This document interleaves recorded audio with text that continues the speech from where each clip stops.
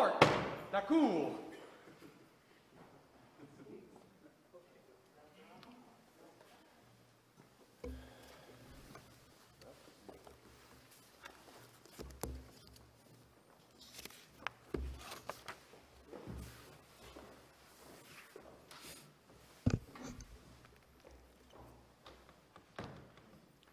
Thank you. Please be seated.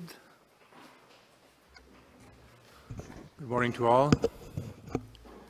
In the case of His Majesty the King against Walker McCollman, for the appellant, His Majesty the King, Devin Michael Garg.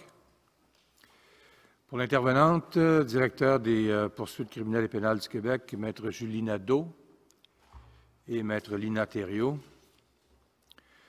For the respondent, Walker McCollman, Donald Orazietti, QC, and Anthony Orazietti. For the intervener, Canadian Civil Liberties Association, Maître Bruce W. Johnston, and Maître Lex Gill.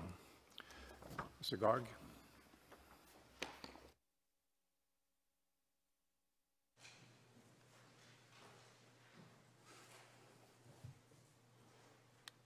Thank you, Chief Justice.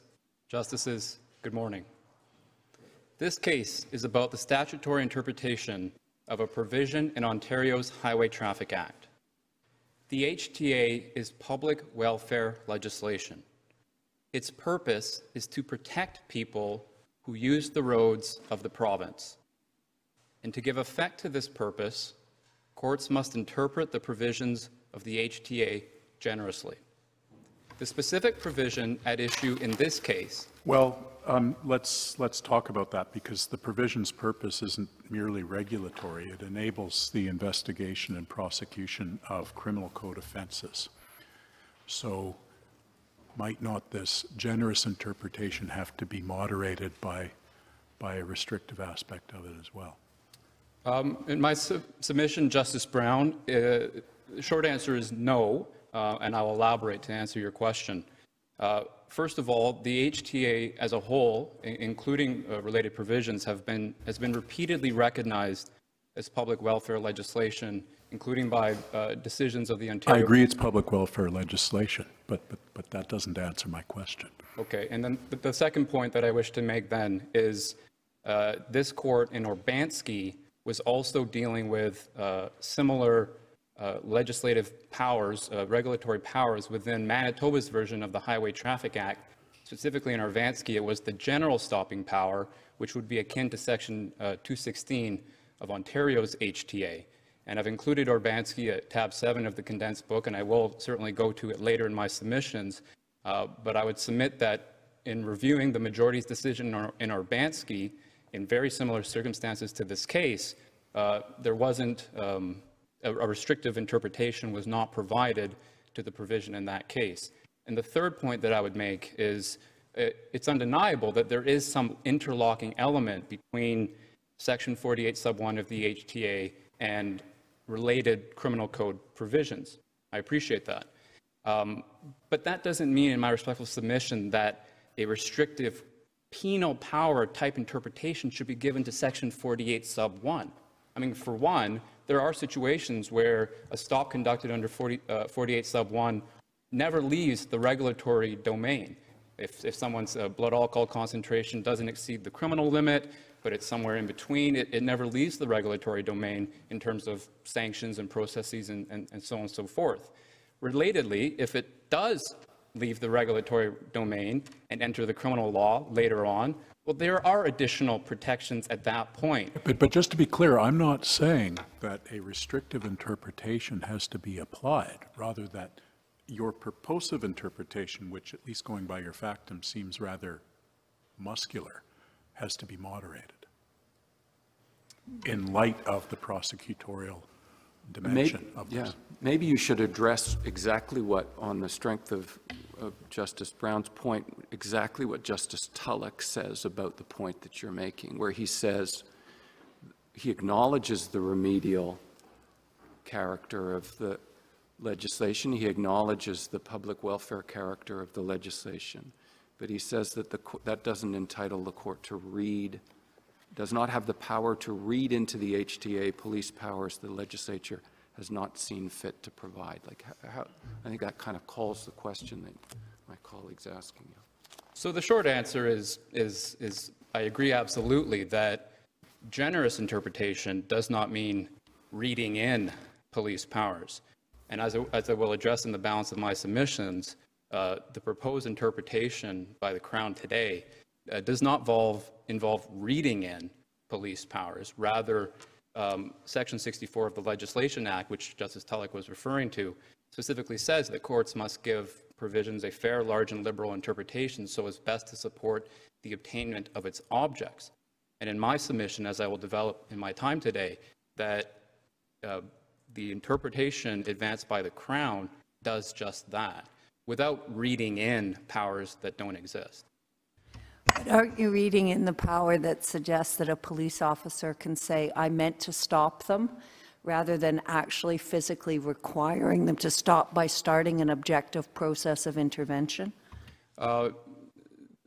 Respectfully, no, Justice Martin. It's not reading that in the sense that, and we'll turn to the text now in order to answer your question. But in order to answer your question, Justice Martin, I think it is important to take a step back, first of all, and consider any given sobriety check. The stopping process can be broken down into three components, and you've alluded to two of them already. The first is that the officer decides to check a driver's sobriety. The second is that the officer communicates that decision by signaling for the driver to stop, such as they're activating their lights and siren. And third, the officer completes the stop. Mr. Garg, in doing that, in breaking in three components, as you say, the sobriety check, you seem to, because you say, first, the officer decides to stop. Second, he communicates the decision, and then he completes the stop.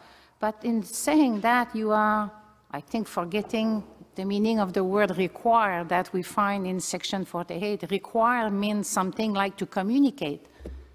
So how can you say that Section 48 is limited to the first component, I mean to form the intent? So the first answer that I want to give to your question, Justice Cote, is that if we look at Section 48(1), I agree that that phrase may require is essential, and in my submission, that is what anchors the Crown's interpretation of the provision in this case. But you agree that may require means something more than an officer forming an intent? I disagree respectfully. Well, how is that purposive interpretation? I mean, purposive interpretation surely has to speak to the purpose. The purpose is that to get this driver to stop. Ergo, require must connote communication. I would have thought, even just as a purely textual matter, require connotes communication. So to the first part of your question, Justice Brown, I would submit that the purpose is broader than simply getting the driver to stop. The purpose of Section 48 is to deter impaired driving, which is broader than just getting someone to stop. And then to the second Do you point, deny that the purpose of this section is to get the driver to stop? I don't, right, yes, that. Okay, so we want the driver to stop. So. No, sorry, Justice Brown, I disagree that the purpose of Section 48. Oh, so the purpose is the driver can pull up on a driveway or something like that? No, the purpose of Section 48(1) is to equip police officers with the power, yes, to conduct random To sobriety. require the driver of a motor vehicle to stop. Let's not read stuff in. To require the driver of a motor vehicle to stop. That's the purpose of the section, is to give the police officer the tool, the legal tool to require the driver to stop. And how do we require a driver to stop? We tell them to stop. Yeah, but this nonsense, frankly, about, oh, it's just the intention, it's the forming the intention. How does the driver know to stop if the police officers merely form the intention without communicating it? Because Section 48(1) does need to be read in context with Section 216. And Justice Cote, I believe it was the second part of your question that I wish to continue responding to, is that Section 216 is clear in terms of when the driver must stop. The second part of Section 216, and I should back up to say that I've included in the condensed book at tab 2 the relevant statutory provisions of the HTA. It's page 4 of the PDF if you're following along. But in any event, in 216 has unequivocal language of when it does matter if the officer signaled their decision. And to use the most common way that an officer is going to signal their decision, it's using their lights and sirens. So I'll use that colloquially to... 16 also uses may require. Because you say that in your outline, that this section 48 is limited to the officer forming an intent. My point, Mr. Gar, is just to say, but section 48 says more than that. It says, it does not say an officer may decide to stop a motor vehicle. It does not say that. It says it may require. Require means that you have to say something to somebody else, to communicate something. And in my respectful submission, the communication of that decision would bring in the second part of Section 216, and that's why I said, Justice Brown, the two provisions need to be read together. If an officer were to form the decision to stop the driver's sobriety under Section 48 sub 1, there's no obligations at that point on the driver. It's only if the officer then communicates that decision by turning on their lights and siren that 216 would come into play. But the first part of... And just a very small factual point. 216, I think, it seems to me, only comes into play when the signal has been made by the officer and the driver is aware of it. In other words, driver's moving along, very long distance back, on goes the lights. The driver doesn't see it. He just turns into his own driveway. He's not refusing to stop because he wasn't aware. So it's signal plus awareness of the signal, I think. I agree with that, Justice Rowe, and it's part of the reason that I submit in a purposive contextual analysis of Section 48.1 that the Section 48.1 power itself should not be tethered to when the officer turns on their lights and siren. For example, Section 48 sub 1 does not say a police officer readily identifiable as such may signal or request... No, but it says may require. It says may require. And if I require something, it's not just a mental exercise. It connotes communication. You say, well, they have to form the intent. Obviously, the police aren't going to act involuntarily. They have to form the intent, I agree. But the word require, just as a purely textual matter, connotes communication, does it not? On a pure textual reading, right, that interpretation is certainly available, if not compelling. And the purpose of the section, again, just going by the section, is to require the driver of the motor vehicle to stop.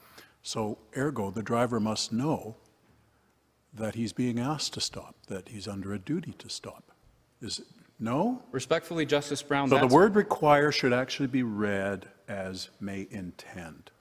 It's reading Section 48 in conjunction with Section 216. The legislature... The wording of Section 48 should really read, under your interpretation, may intend the driver of a motor vehicle to stop. Doesn't it come down to that? Isn't that your submission? In my submission, that would be both not giving justice to how this court in Urbanski interpreted similar legislation, road safety legislation, and similarly... Tell me where in Urbanski the court read require as intend. No, of course it didn't. It wasn't as specific as that, Justice Brown, but if we look at Urbanski, what happened in that case, just to provide a bit of the context, since I am relying heavily on it, it's at tab 7 of the condensed book, and principally paragraphs 43 and 45. At issue in that case was the general stopping power, so akin to 216 of Manitoba's Highway Traffic Act. And the question was whether within Section 216, an officer could check for sobriety, because the provision was entirely silent on that, and the provision didn't enumerate anything that an officer could do when conducting that sobriety check. And this court ultimately held that implicit within Section 216 was the version of 216, was the ability for the officer to ask questions about the driver's sobriety. Have you had anything to drink tonight?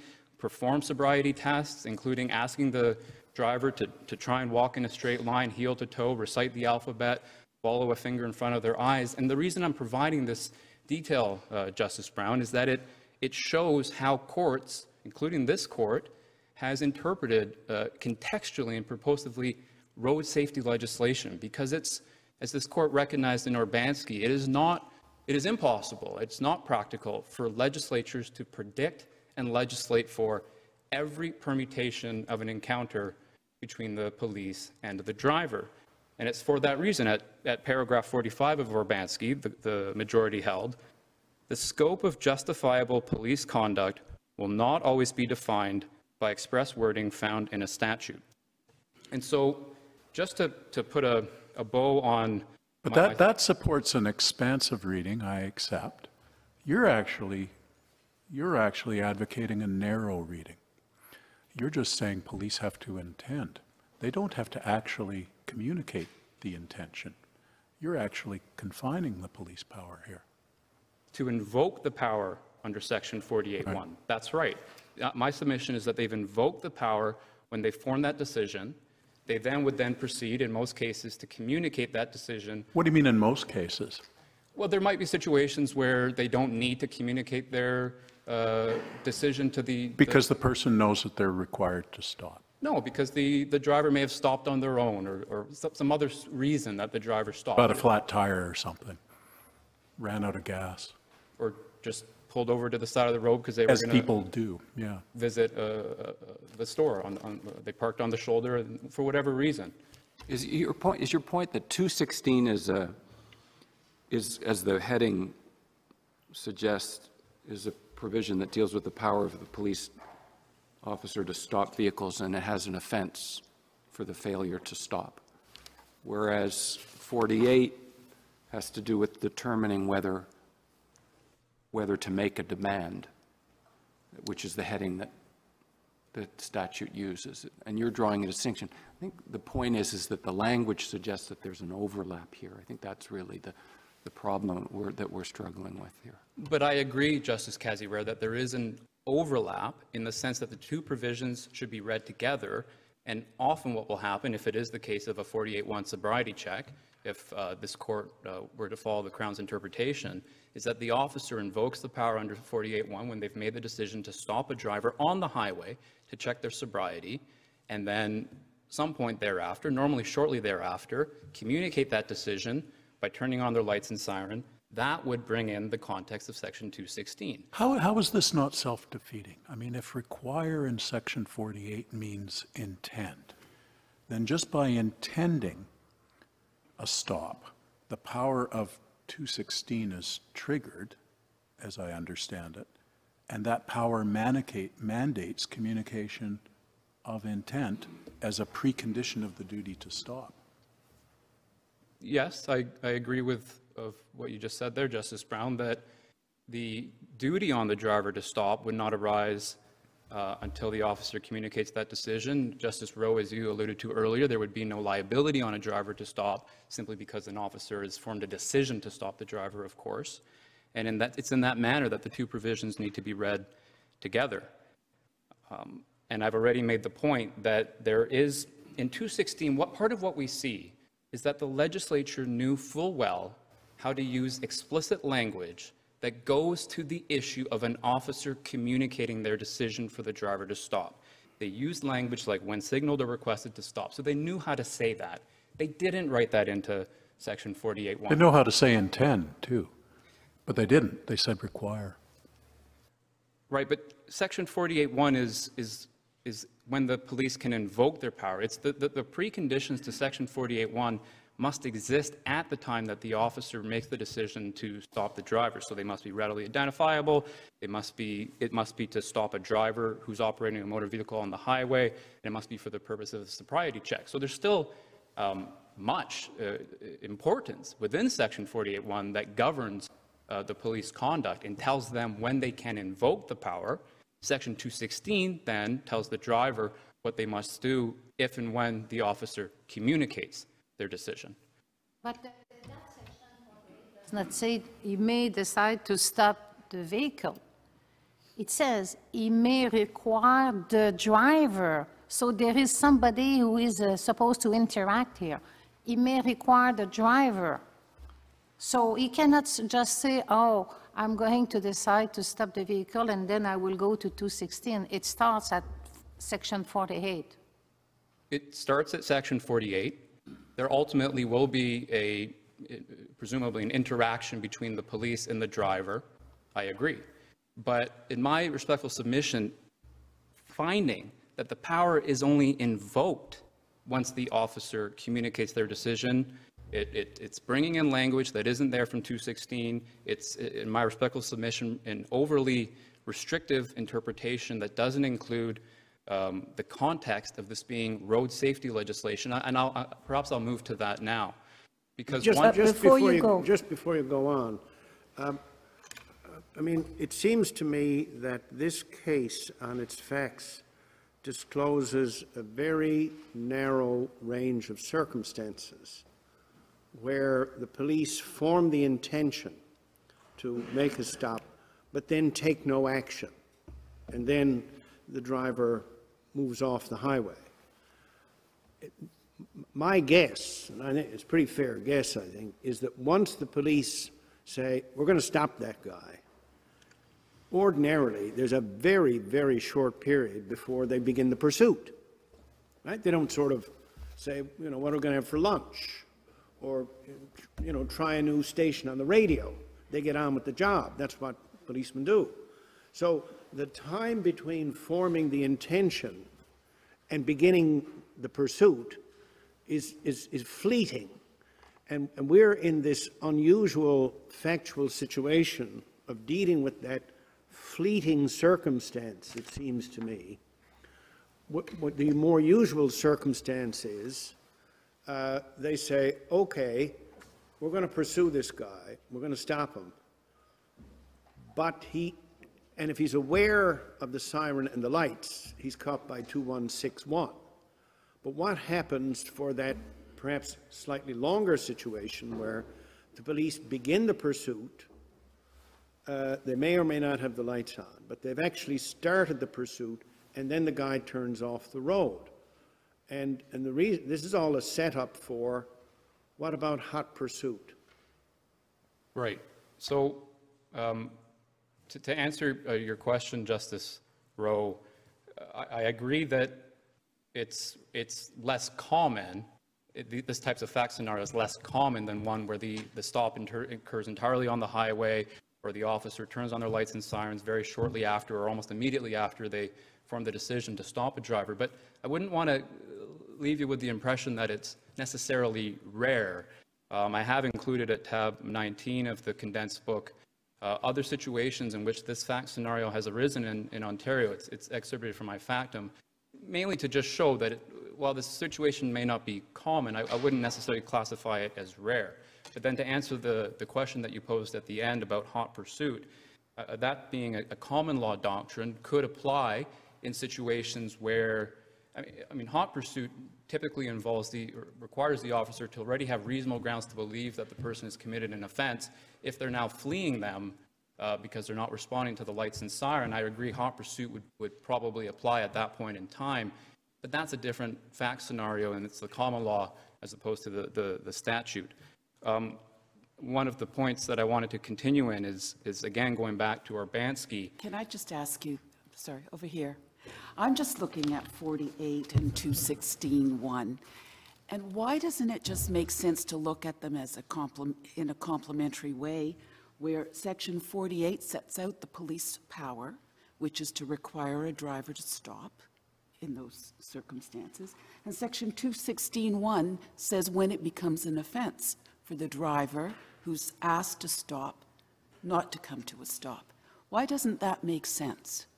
Because I go back to Urbanski, where this court held at paragraph 45, any enforcement scheme must allow sufficient flexibility to be effective. And the reason I go to that quote is to make the following argument, that tethering the invocation of Section 48.1 to when the officer turns on their lights and sirens it's not only impractical, but it actually raises potentially public safety concerns that would undermine the purpose of the HTA. The HTA its intention, its purpose, is to promote public safety. And there's a few illustrations in the case law that show that if officers are required to essentially marry their decision to stop a driver by immediately activating their lights and sirens would put them in a situation where they may even have to act in a manner that's unsafe. And I want to give some examples of that. So your argument, I think, is that if you just looked at the sections, it makes sense, but there's this added policy purpose that requires something more to be read into paragraph 48. That's a large part of my submissions, Chair Katsanis. I acknowledge that the interpretation advanced by the Crown, if you just read 48.1, is not the interpretation that jumps off the page, but I've made my submissions on why it's an available interpretation and why there are additional ambiguities in 48 sub 1 that compel the reasoning process to look at other considerations as well. Mr. Garg, speaking of other considerations, if you're right in your interpretation, you say that the authority under section 48.1 is triggered as soon as the police officer forms an intent. How can an accused can cross-examine a police officer in order to test the lawfulness of the exercise of the power? I'm trying to find how to cross-examine a police officer. Absolutely. And Justice Cote, your question reminds me of what you wrote in Fleming. That's a common law case, but the question is the same. Would this power be evasive of judicial supervision? And my respectful submission, no. And allow me to elaborate. First of all, Section 48.1 litigation is common in our courts. Speaking for Ontario and the Ontario Court of Justice, it's frequent litigation. It's not something that rarely comes before the courts. In fact, it's something that commonly comes before the courts. And through that, courts, and for that matter, defense counsel, have developed effective forensic tools to test an officer's evidence. It's not as simple as saying, well, the officer said they decided to stop the driver at point X. We must accept that. No. And I've included in the condensed book some examples at tab 15 of the various analytical tools that we see from decisions across this country, trial-level decisions, appellate decisions, that show how the courts are well-equipped to test an officer's evidence on this point. And for example, I mean, just to start with, it's not as though the Crown's interpretation today of Section 48.1 in terms of when an officer can follow the driver off the highway somehow brings the officer's decision more into the litigation than it would be in any other Section 48.1 stop. In other words, if a stop occurred entirely on the highway, the courts would still have to assess the officer's evidence about their decision. What was the purpose of the stop, for example? That would still be something that courts have to grapple with, and that's part of the reason they've formed these skills. And I'll just give an example. If an officer testifies as to what their intention was to conduct a random sobriety check on the highway, well, then courts are going to ask, well, what were your duties that day? Were you in the duties of enforcing road safety legislation, or was it something else that you were doing that day? And if you say it was road safety legislation that you were enforcing, including sobriety checks, did you stop anyone else before you stopped this driver in question? Or did you stop other people if your shift continued that day? Third would be, you say your purpose was a random sobriety check. Were your actions, as soon as you stopped the driver, consistent with that purpose? Was the first words out of your mouth, it's good evening, I'm conducting a sobriety check, have you had anything to drink tonight? Or did you start asking questions that had nothing to do with sobriety, or looking at the back seat, or whatever the case may be? What are you doing in the neighborhood? Things of that nature would suggest that officer did not form the intention to conduct a random sobriety check. Fourth, just two quick more examples to continue the chain, because I wanted Justice Cote to provide assurance that our courts are well equipped to deal with these issues. The fourth would be, did the officer do anything to increase the transparency of the encounter? Did they, if the jurisdiction allows it or has it, did they activate in-car camera or body camera? Did they radio in the sobriety check? And fifth is how our courts have provided more robust tools for judges and counsel to deal with issues of racial profiling. Is there anything about the stop that corresponds with the phenomenon of racial profiling? So these are just some examples, and they're not ones that I just came up with. Rather, they're ones that, if we look in the case law, courts have identified as practical tools to analyze that evidence.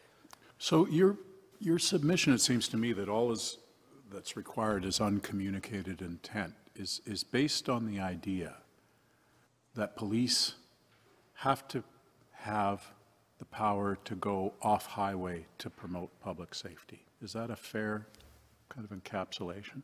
In defined circumstances. Right. So it's certainly not if they only ever see somebody off the highway on private property. No, but where they've gone on, where they were on the highway and they've gone off, public safety requires the police to be able to stop them just on the basis of a uncommunicated intent. That's how we have to read Section 48. The power is invoked. Right, the power is invoked. Yeah. Okay. Why is that? I mean, this is a random, suspicionless stop. Why do the police have to be able to pursue someone off a highway at all? Just go find someone else to stop on the highway. Okay. Why do we need to go so far as you're suggesting we need to go? Because practical interpretation is the law No, I have your point that this is, you're saying this interpretation is defensible, but you may have sensed a bit of skepticism about whether that's right, but I'd also like to know whether it's necessary. Sure. And if I can give, the best way for me to answer your question, Justice Brown, is to provide some examples that illustrate why it is necessary. And to be clear, before I even get into it, it's not just situations where a driver is seeking to evade the sobriety check. That's a different, there is that. Evasion's a different story. Evasion is a different story, Right. and I'll come back to that. That's my point, is that it's not simply about circumstances of evasion. So I mentioned earlier that if the power under Section 48(1) was only triggered when an officer turns on their lights and sirens, that would cause public safety issues, and that's part of my response to you, Justice Brown, on why it's necessary. So, for example, I provided the decision of Alvarez. It's at tab 9 of the condensed book. No, but that's not my question. I'm sorry, and maybe I wasn't clear, right? That I'm wondering, why do police need to be able to pursue a person off highway under Section 48 at all? Because it's a random, suspicionless stop, right? If the person is pulled off the highway, just go find someone else to stop. In my submission, that interpretation of 48(1) would undermine the purpose of deterring impaired driving on the highway. So the purpose ultimately remains to deter impaired driving on the highway. Right. And although evasion... And how is that purpose not served by finding someone on a highway? Because it would mean that drivers who have consumed alcohol or drugs before they get behind the wheel would know that if they see a police officer off in the horizon or in the rearview mirror, all they need to do to avoid any chance of having their sobriety checked is steer off the highway onto any, be it one of the residential driveways that line residential streets or a parking lot that lines commercial roadways, and they would be completely immune from the sobriety check. Unless, That's of not course, of course, the police intent's been communicated. But there could be situations where they're far away. There could be multiple cars in between, whatever the case may be. The officers hasn't even necessarily observed the fact that there's a motor vehicle, and so they haven't had an opportunity to activate their lights and siren. Well, if they haven't observed the motor vehicle, they haven't formed the intent. Right, but my point is we're looking now from the driver's perspective. We're talking about why is it necessary? What's the reason to give the interpretation as advanced by the Crown today? And one of those reasons is to ensure that drivers don't think that they have control over whether or not they can avoid a random sobriety check. I mean, the reason... This brings this back to evasion. I hope you're going to get to it, because let's say, because I'm trying to think in concrete terms. My colleagues are much more elevated in their analysis. So Mr. X driving along sees a police vehicle approaching in the opposite direction, applies the brakes, full speed, full ability, turns into a driveway, has no connection with the house. It's just, I mean, it's transparently I'm getting off the road. Does it matter?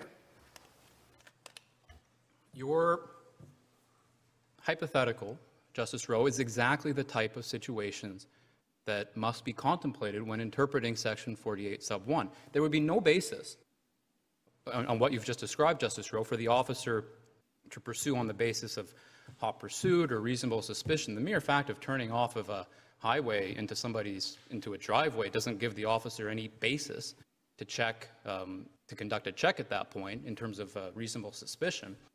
Rather, and I want to go back to this issue of control.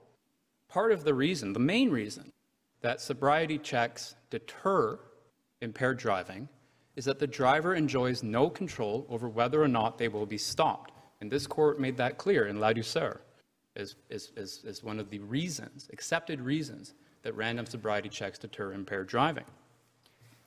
And completing, and this is getting back to your question, Justice Brown, completing a sobriety check on private property in defined circumstances maintains that system of deterrence. And I've already given the example. Otherwise, drivers who have consumed alcohol or drugs would be well advised anytime they think they see, for that matter. Well, so would following them into the house afterwards. But there are limits on the Section 48(1) power. Are there? I mean, it sounds like it's quite purposive and contextual, but. Purposive, contextual, but we also consider other aspects of our law. So for instance, if the person's inside their house, well, this court has recognized the special enhanced protections that are afforded to within somebody's dwelling house. So Section 495 of the criminal Well, code. we also in Lee recognized that interest in a backyard. Apparently not the front yard. Well, there's a difference between, it's not just that it's a front yard or a backyard, it's that it's a driveway at a point in time when it's being used as such for the licensed and regulated activity of driving a motor vehicle, having just been on the public highway. I agree, Justice Brown, that if someone was only on their driveway and they were using it as a place to socialize or hang out with friends, that would be a completely different situation. I'm just going to come back to my earlier question. Isn't it fair to say that you are urging us to read Section 48 sub 1 as if the word require was substituted by the word intend? Respectfully, on a complete statutory interpretation and analysis, including the text, the context, the purpose, relevant legal norms. But that first thing, the text. Let's just come back to the text. May require, you are urging us to read as may form an intent or may intend. No, when the officer may require, when the officer can invoke the power, when they may require a stop to occur.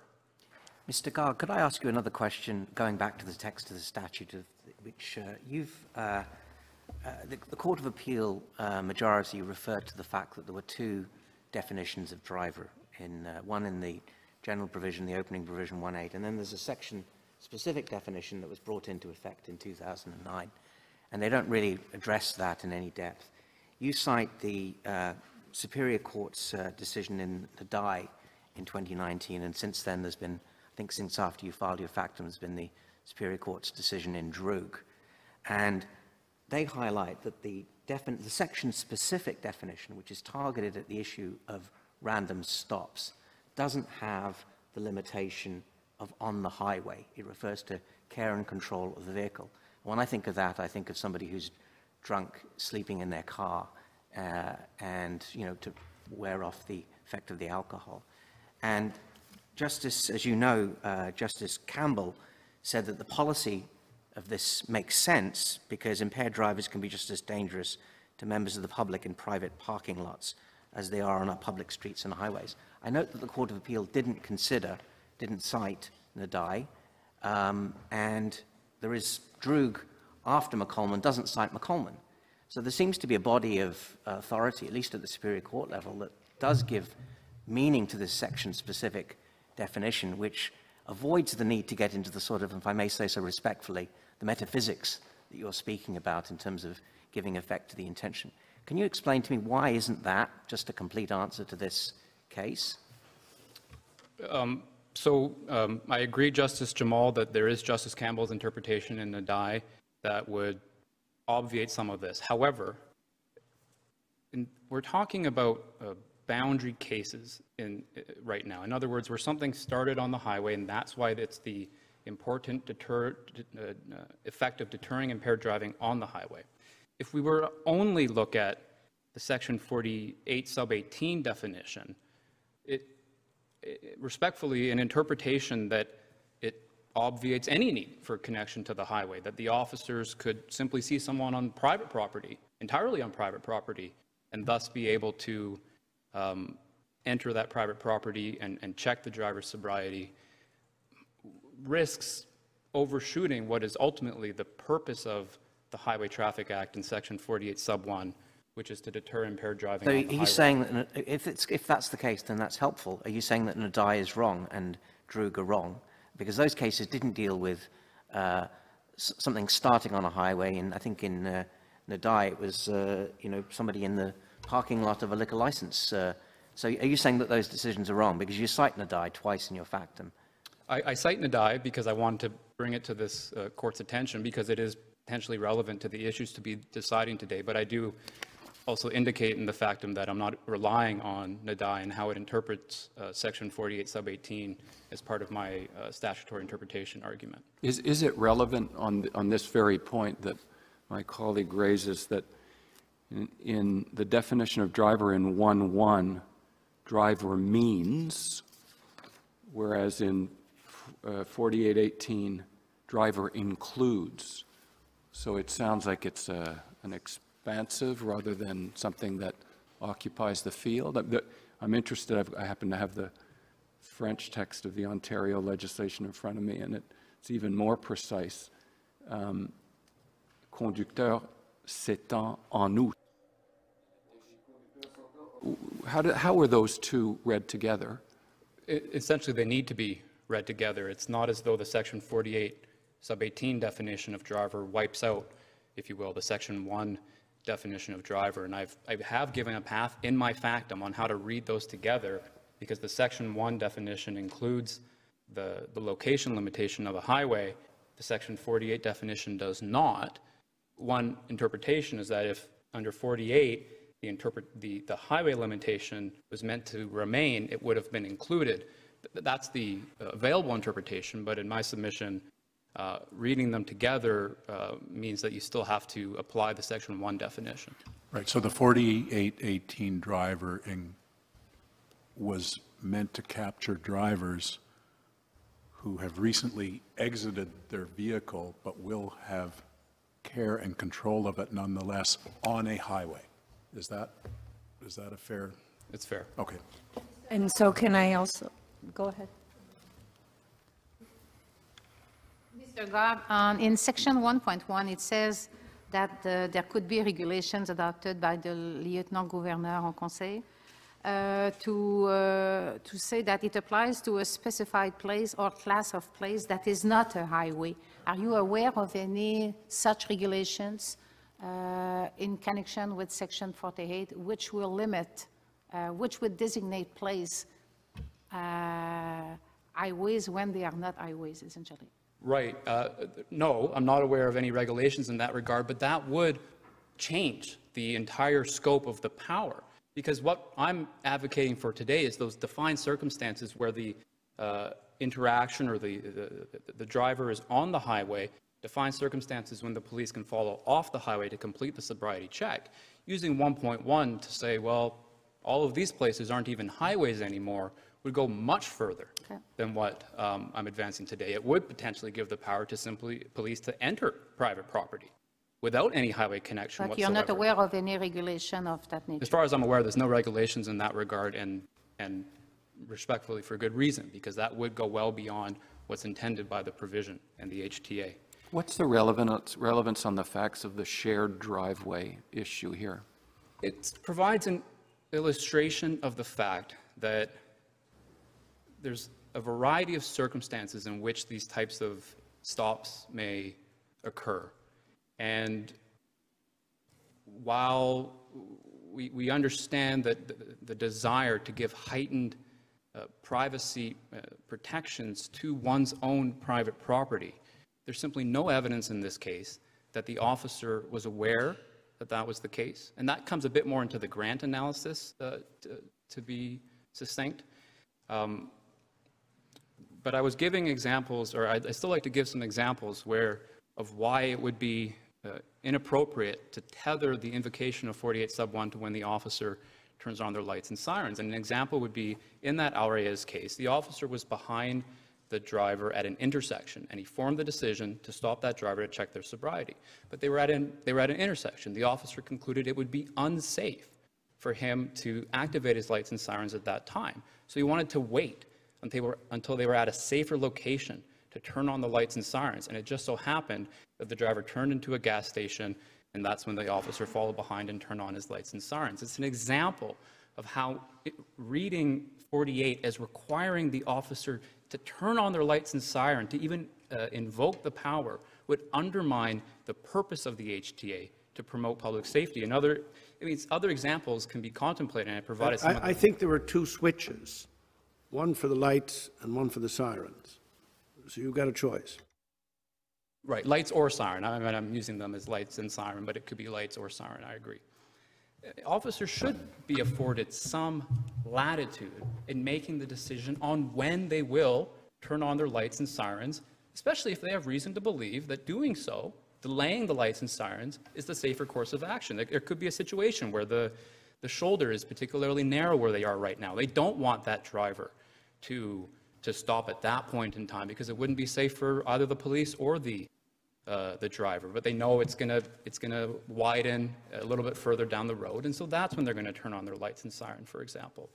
And there is the case I provided also by Justice Campbell, I believe, where the officer's evidence was, I didn't want to turn on the lights and siren right away because he was by himself, they were in an isolated neighborhood or area, it was dark, but he knew that if he turned on his lights and siren a minute down the road, they would have it to stop in a more well-lit area. And these are the types of things that... Well, one of the things that they'd presumably keep in mind is that this is a suspicionless stop. The stakes are very low. It's not like they have reasonable suspicion.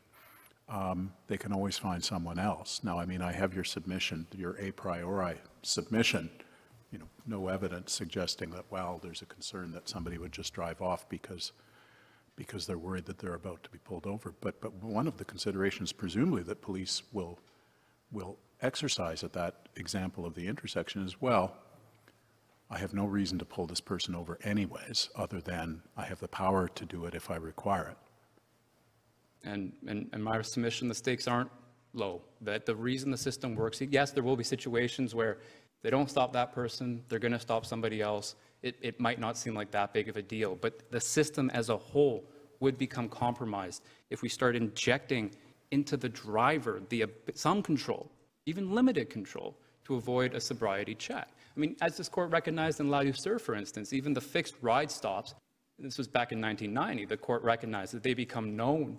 People can know where they are and seek to avoid them. And that's all the more true today with apps like Waze and things like that. So it's... Are these truly random stops?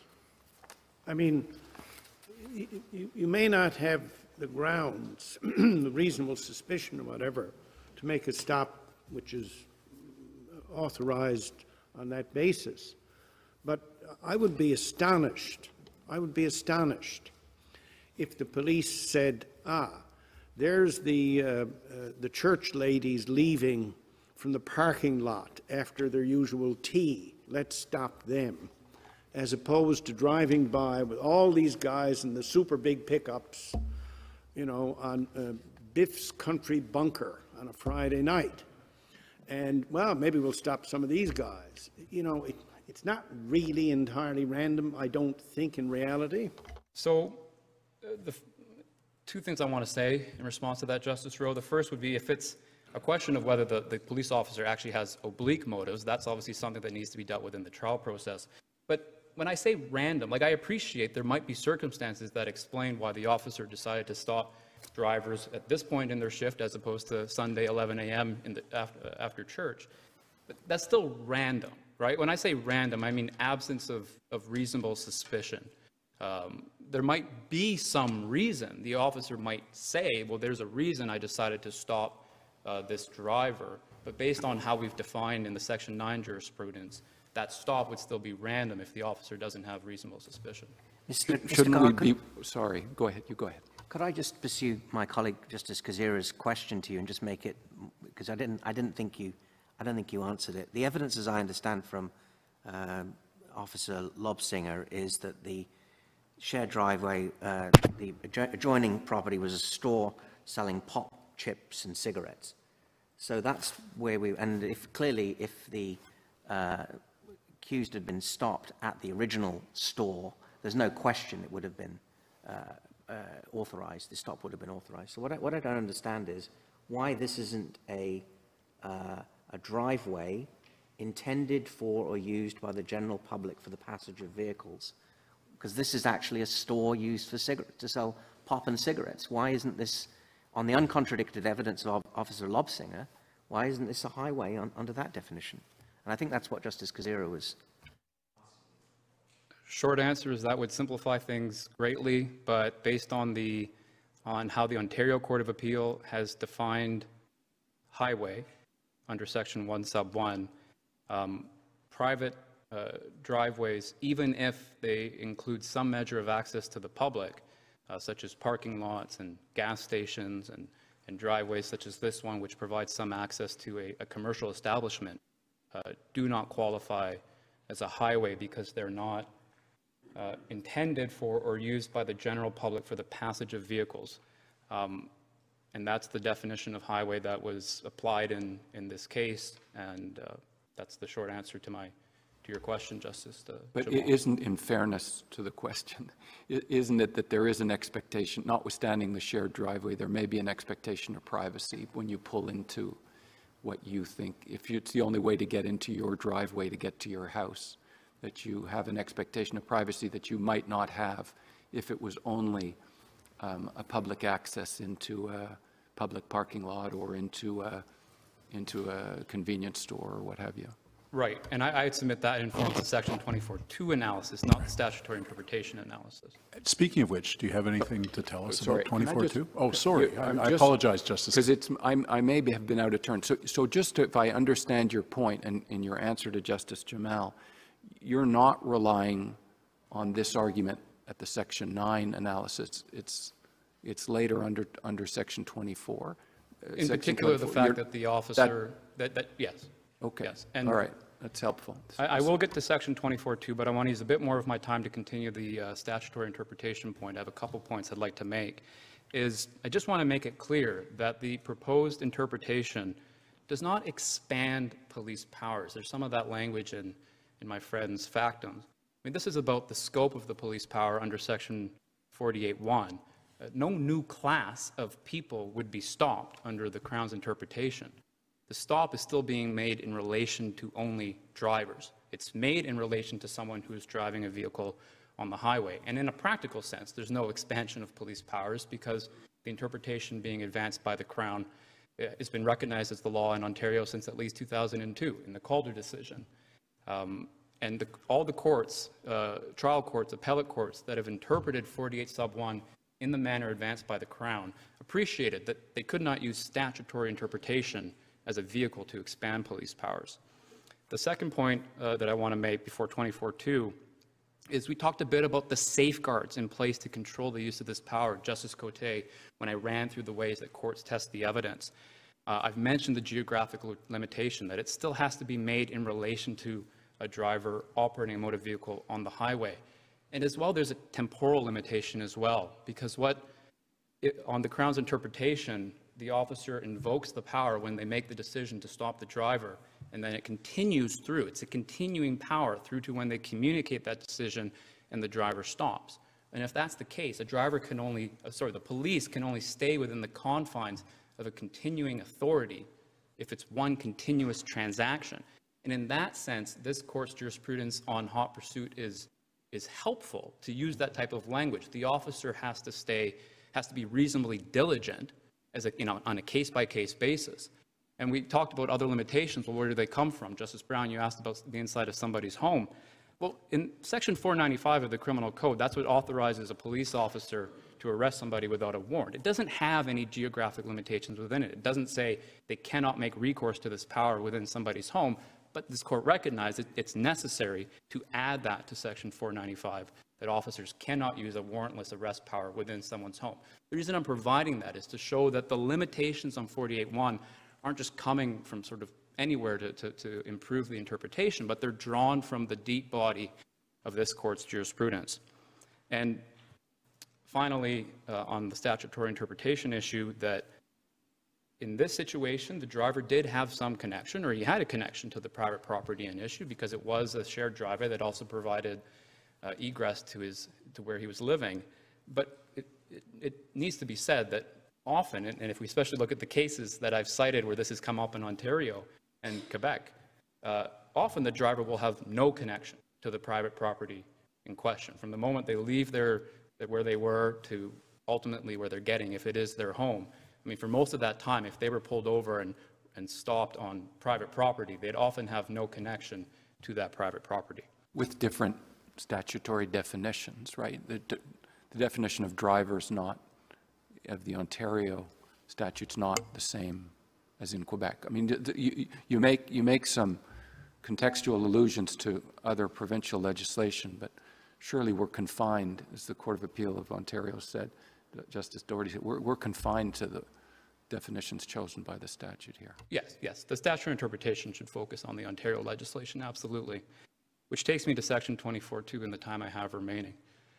In my respectful submission, if the stop was unauthorized, such that there was a Section 9 breach, then the evidence of the respondent's acute impairment and elevated blood alcohol concentration should be admitted under Section 24.2.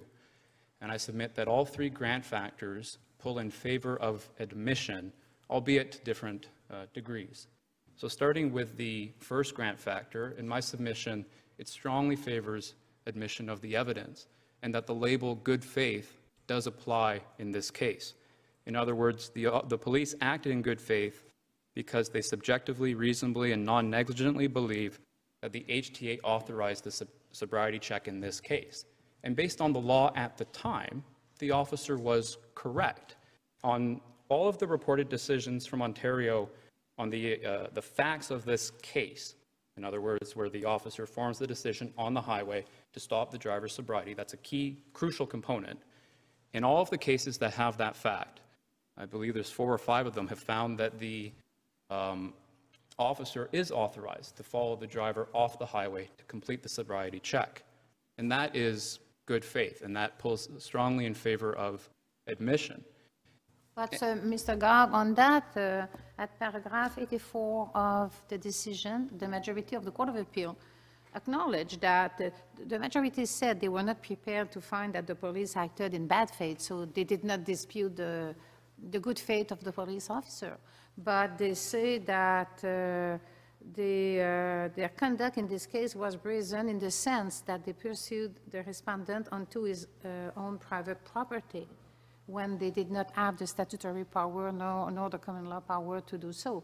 So should we, every time that there is good faith on the part of the police officer, say, oh, it does not matter, this, because they were in good faith, this factor militates in favor of admitting the evidence? Well, I would go further than what the majority held. They made a finding of no bad faith. In my respectful submission, that doesn't go far enough. And we need to get, in this regard, Justice Horrigan's decision on 24.2 is more accurate, that they acted in good faith, not just in absence of bad faith, but acted in good faith, relying on the law as it was at the time of the stop, and that if there's a finding of good faith, that does pull strongly in favor of admitting the evidence under the first grant factor. And this mistake was also understandable, and this is where other jurisdictions are helpful that have interpreted similar road safety legislation, courts in Quebec, the Saskatchewan Court of Appeal, that if this officer got it wrong, respectfully, so have a lot of other trial judges, appeal judges, the entire the Saskatchewan Court of Appeal, the Justice Horrigan, and that needs to be considered into whether the officer's mistake, if he made one, was understandable. And still under the first grant factor, I would highlight, based on this court's decision in Tim, at paragraph 89, that like in Tim, there was no flagrant disregard for charter rights. And in that sense, Justice Cote, I respectfully submit that the majority's use of the word brazen was unfair to the officers. They acted on what they understood the law to be at the time. That understanding was itself understandable. And there was no flagrant disregard for charter rights. They respected the respondent's charter rights throughout. The subsequent arrest and demand were made on requisite grounds under Section 8 and 9, and they immediately informed him of his rights to counsel under Section 10B. So that's the first grant factor. The second grant factor also favors admission of the evidence, albeit less so, because this is when we do now consider, well, the stop did occur on the respondent's private property, and this court has recognized that an incursion on one's own property will indeed be sharper than if it occurred in public. However, the specific facts of this case attenuate any expectation that the respondent would have had in this moment of being I would think that then that would translate into a submission, not that the second branch supports admission of the evidence, but that it only slightly weighs against it. And I don't necessarily disagree with that characterization, other than to say that we do need to consider that the respondent's expectations of being left alone at the moment he was stopped were attenuated, and it's important to not look at... I have your submission, but I just think it's not right to say that that supports inclusion. It just, to the extent it does anything, it leans slightly against. And there's a matter of degree, but it certainly doesn't weigh in favor of exclusion, and doesn't weigh so strongly. My submission remains that it favors admission, but less strongly than the first grant factor, because if he had been stopped entirely on the highway, the courts have recognized that incursion would have been limited and minimal. And so to take that, if the stop had occurred at this point in time, literally 1 or 2 seconds later, a few meters later, that stop goes from minimal to a significant incursion, simply parses what happened here into unrealistic segments. And of course, the fact that it's driving, it's a licensed and regulated activity as well. Maybe quickly on your third factor, because your time is up. Yes. Almost. And then the third factor is, again, it favors admission of the evidence. The evidence was reliable. It was obtained through non-intrusive means. I'm talking about the breath samples, and it was significant to the Crown's case.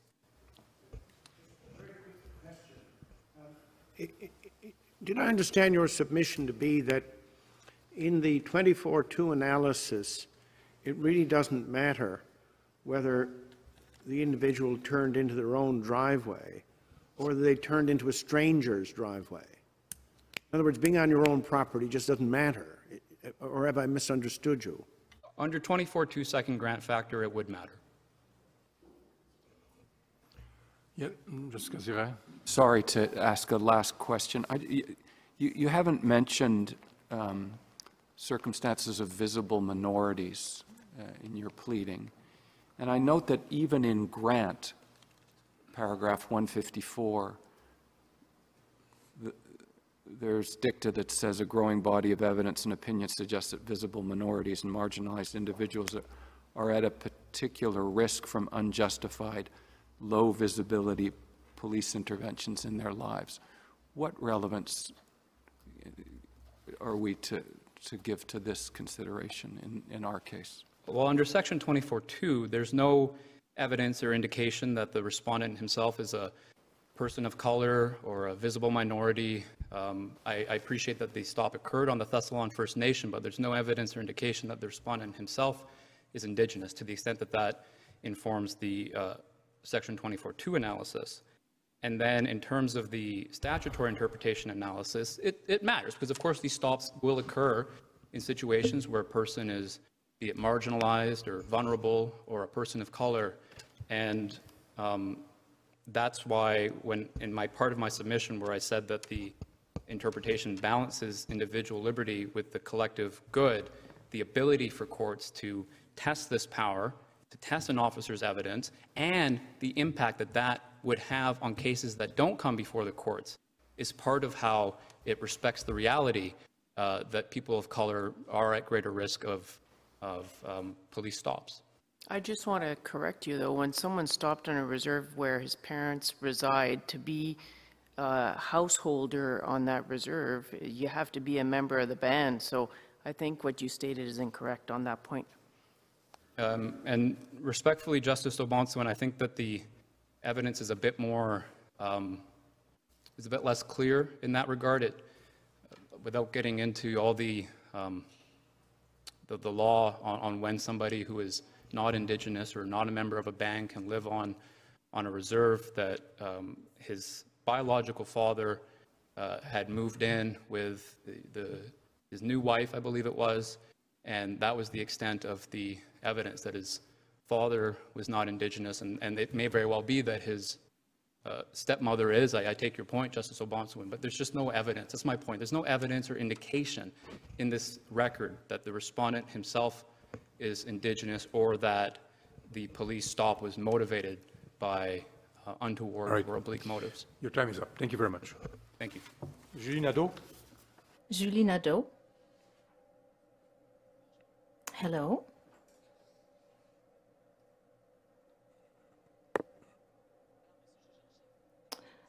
Chief Justice, Justices, hello. The Director of Criminal and Penal Prosecutions is interested by this case because there are parallels with the Quebec situation. And let me say that the DPCP is very aware that the Quebec court just invalidated Article 6, Section 636 in the Walba case. So our intervention today exposes the Quebec perspective on a specific issue, the ability to complete a sobriety road check when you are not on a public highway. Even if you can't speak on the grounds for the case, we are talking about the statutory interpretation of 48.1 of an Ontario Act that meets specific criteria.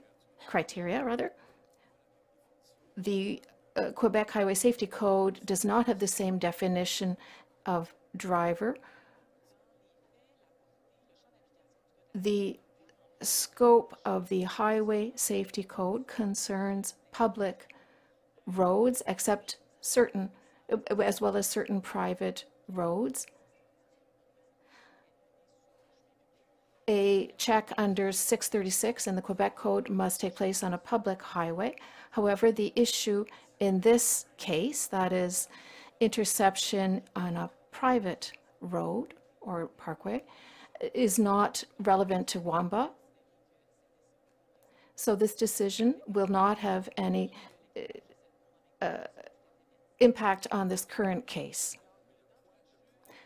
But the Chief Justice's point is important, I believe, is more important than that. There's a difference in scope in 636 in the Quebec Code and the Ontario Code and its definition of driver.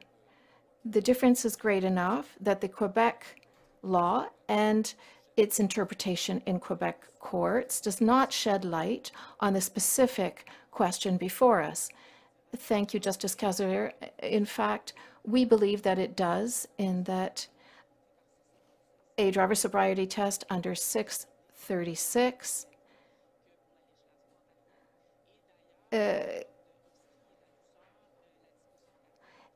with regard to La Douceur and 48.1 and its various provisions with regard to sobriety and interception were similar to the Quebec Code, and Quebec imported the La Douceur conclusions in its courts. In this specific case, this Court of Appeal interpretation concerns the private nature of the driveway. For the Court of Appeal, a police interpretation becomes arbitrary as soon as the vehicle leaves the public highway, regardless of context. Whereas in Quebec,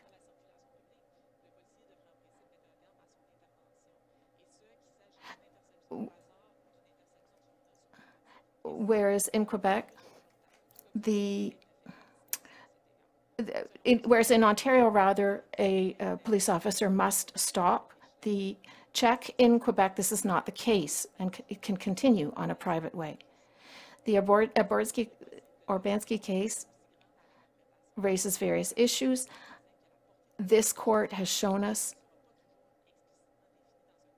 that the interpretation of a code isn't always explicitly defined in an act. And why is it that the flexibility allowed in Urbanski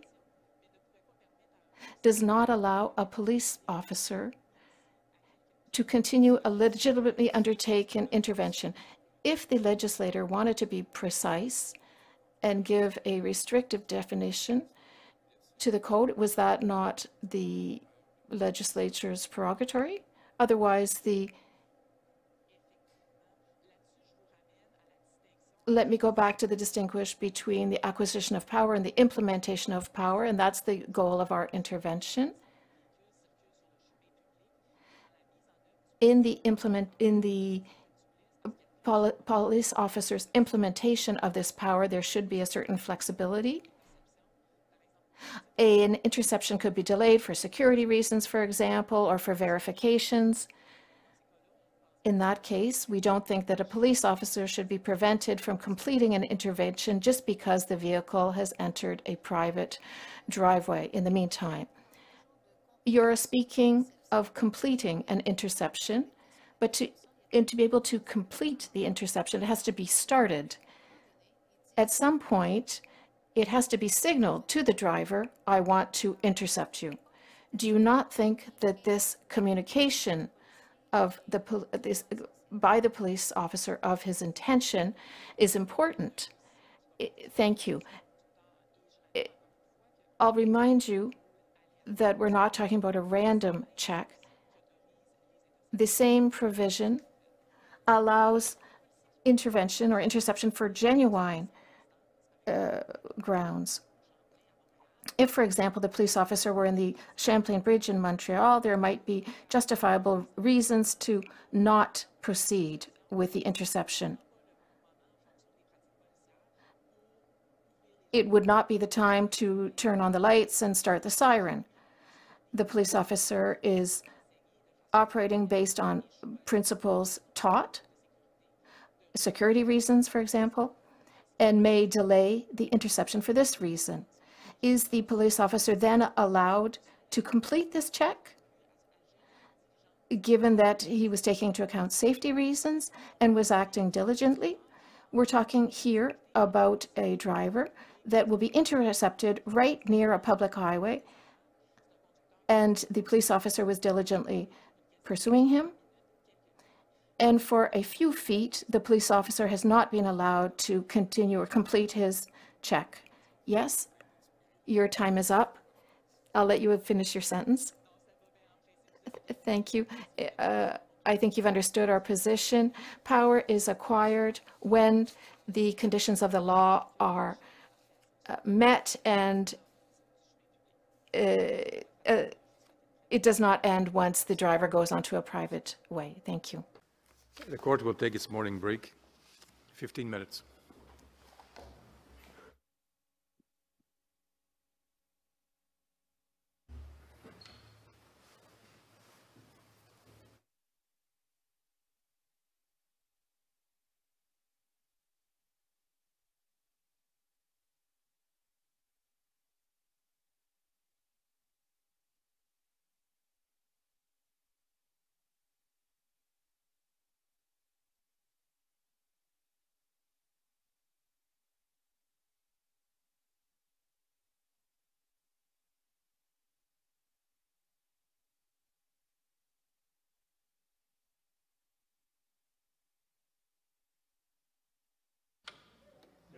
La Cour.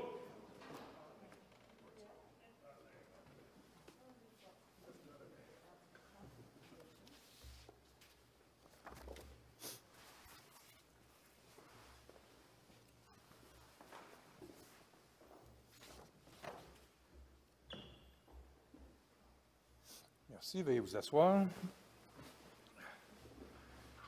Mr. Orazietti. Thank you, Chief Justice Wagner. I had anticipated on being very, very brief. Basically just relying on the decision of the majority, Justice Tulloch in the Court of Appeal, which I submit is a very thorough and well-reasoned judgment. I believe it covers all the issues. It deals with the issue of the definition of highway. It refers to the authorities defining highway. There's a 24-2 analysis, which I submit is quite convincing. But I find myself more or less doing some counter-punching here in some of the points which the Crown has raised in his excellent submissions. First of all, the question of the Section 48 itself. I want to read from paragraph 30 of the Crown's factum.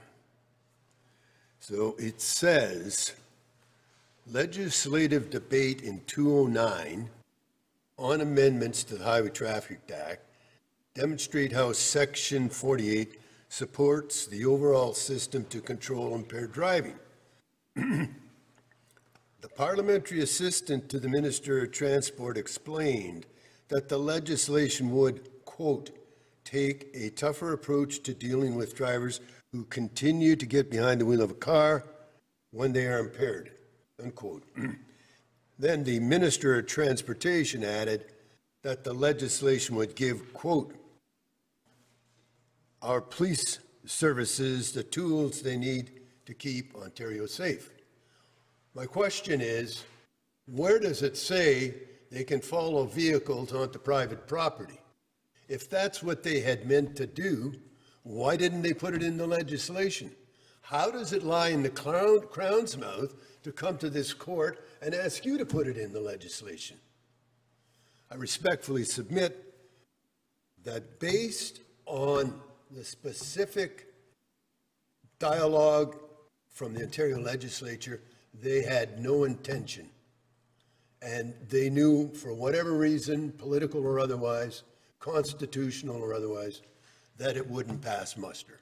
So it's not there. I'm sure, here, I'm sure you would agree with me that if the facts would have been maybe different, like the police would have intercepted or tried to intercept the driver on the highway, then the police could have gone on private property. Absolutely, yeah. Absolutely, Chief Justice. No, there's no question. I'm not quarreling with that aspect of it. I'm quarreling with the fact that I have, that McColman is on. He's driven onto his own private property. That's. I agree with what you've said. But my point is that there would not be any more wording in the provision, but the police could still go to the private property. Yes, I agree with that. I agree with that. But I think the point is that it looked like there was an opportunity here to legislate this kind of change, but it wasn't done. And I also could point out that this case now is going on 2016, I believe, March of 2016. So we're over 6 years, and I don't know how amendments to the Highway Traffic Act work, but I suppose if somebody was really concerned about this power for police, there might have been changes to the Highway Traffic Act as it stands. But I'll leave that with the court. The other point that was raised by Justice Cote with respect to oversight by the court, I believe, on testimony of a police officer who says, I formed the intention. And how does the court supervise that? And I enjoyed my friend's remarks when he gave defense counsel credit to some extent, for being able to cross-examine and to lead other evidence, and the police officer could, then be challenged on whether he had actually formed the intention. I thought that was a very nice representation on his part. But the fact of the matter is that even though cross-examination may be the greatest engine for discovering the truth, it doesn't always discover the truth. And the fact is, you have to picture, it's an Ontario Provincial Court. A police officer walks to the witness stand. He's in full dress uniform. He swears very smartly to tell the truth. His evidence is from an educated man. Most of them have university degrees, and very convincing. In this case, I asked the officer whether he had any note, any reference to going to stop. Like, once they regroup and fill in their notes at the detachment, whether there was any reference at all to doing that. And the answer is no. There's any explanation about why this vehicle was stopped.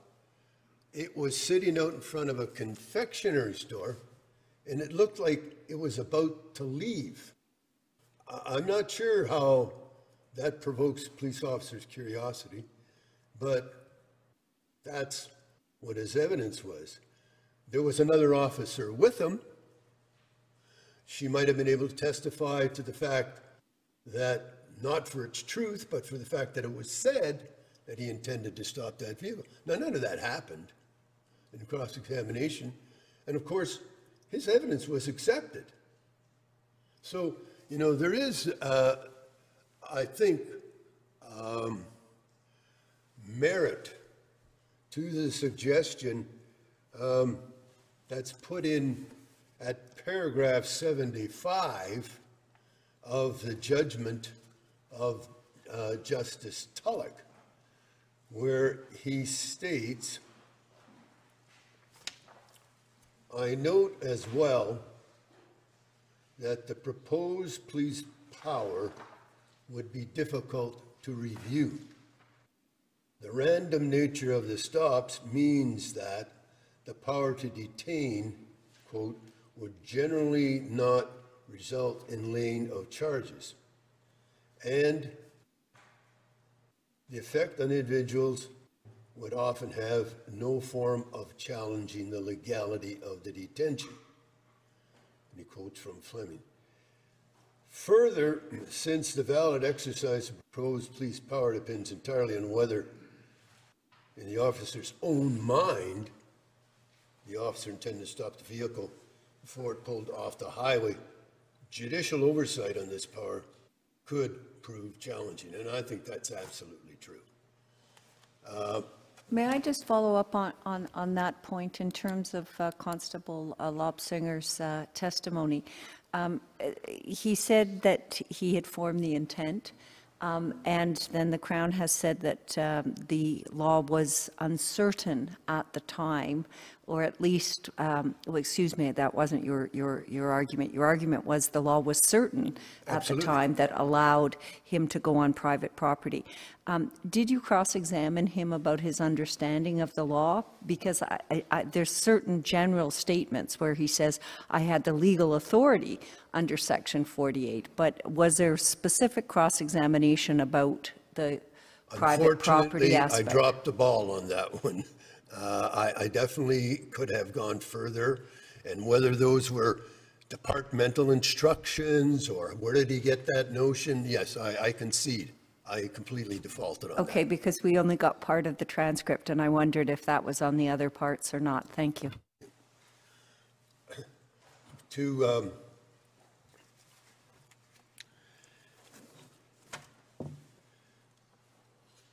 The other point with respect to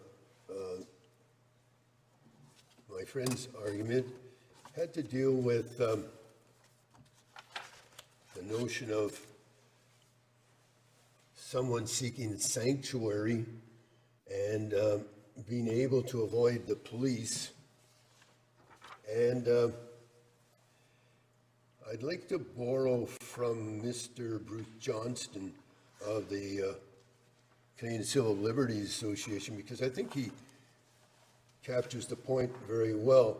At page 27 of his brief, he refers to the sanctuary argument that Mr. Johnston does. He says, this argument that is regarding sanctuary relies on an untested hypothesis to the effect that individual drivers are fully informed regarding the scope of police power, have the foresight to strategically evade police pursuit, and otherwise diligently follow the rules of the road without attracting reasonable suspicion. You know, I got to say, that's just highfalutin talk, in my view.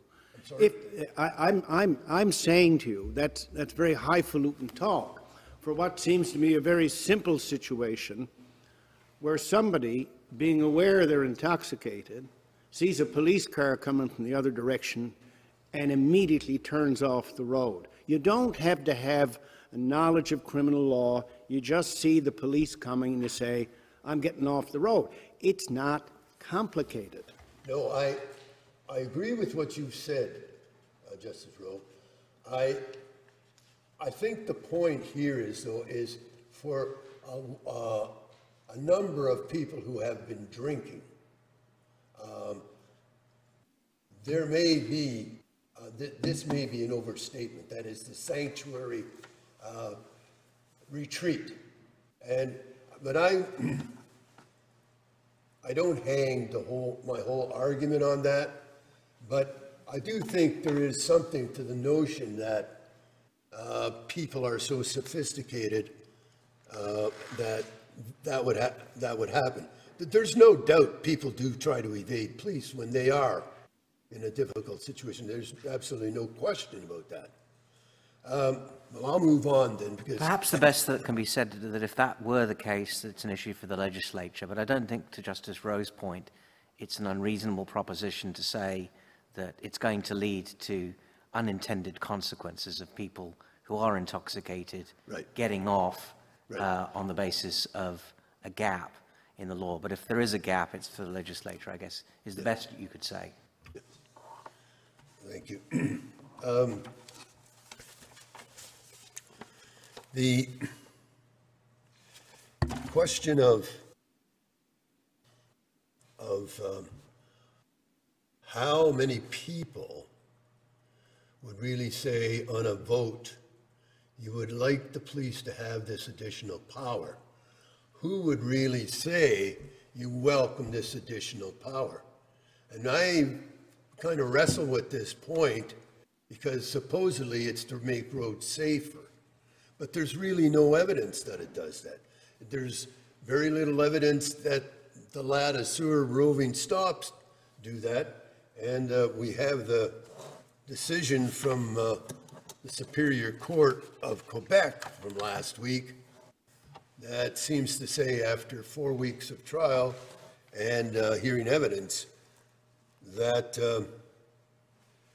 well, I'll read the paragraph at paragraph 691, the tribunal concludes that the common law rule, which allows in all legality the police to intercept the driver of a motor vehicle without any real reason or suspicion for the sole purpose of carrying out checks, cannot be justified in a free and democratic society.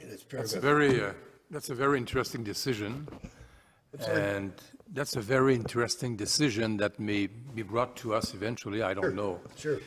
But I think that in this case, we're dealing with statutory interpretation to start with. Right. And I think that's where I think your argument should focus, no? Thank you.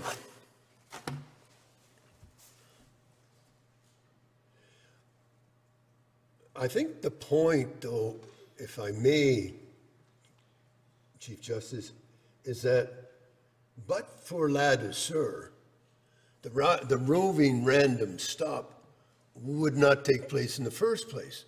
So I think to some extent it is connected to what happened here, because this was part of a random roving stop, only it didn't take place on the roadway, it took place in private property.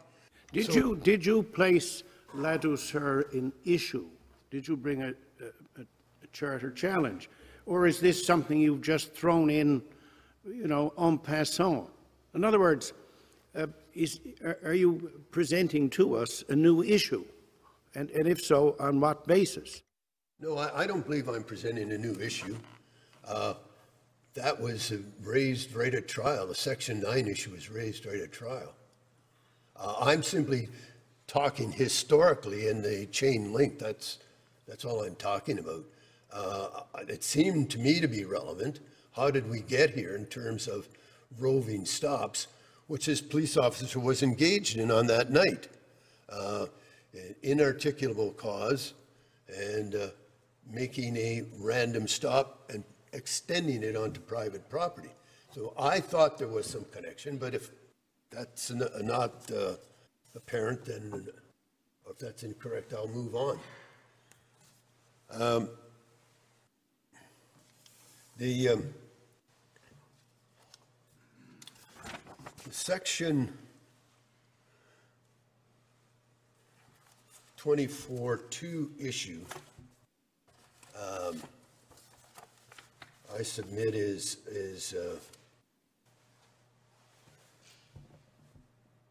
well, the decision from Justice Horrigan, he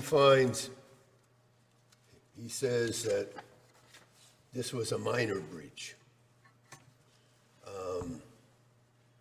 Calls it, I think, inadvertent. And he says, well, it's nothing like somebody kicking in a door. Well, that may be true, and it's nothing like somebody using physical force either. But I don't think our law requires, before there's... But I think that you might have a more difficult case on 24.2 in the sense that I understand that the question of the good faith is very important in this case, because apparently the evidence was that the police officers were in good faith and that the law existing at that time was at the best confusing.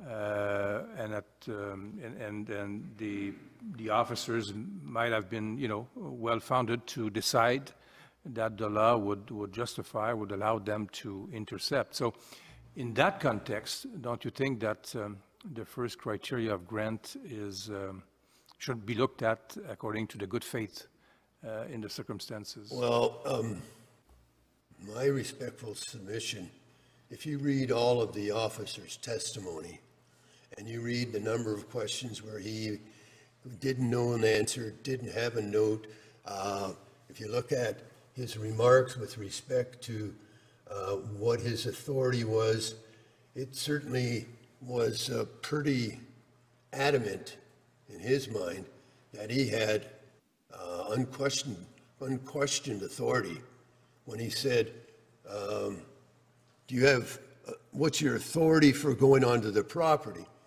And he says section 48, and he's asked if section 48 applies to property, and he says, sure it does. And there is no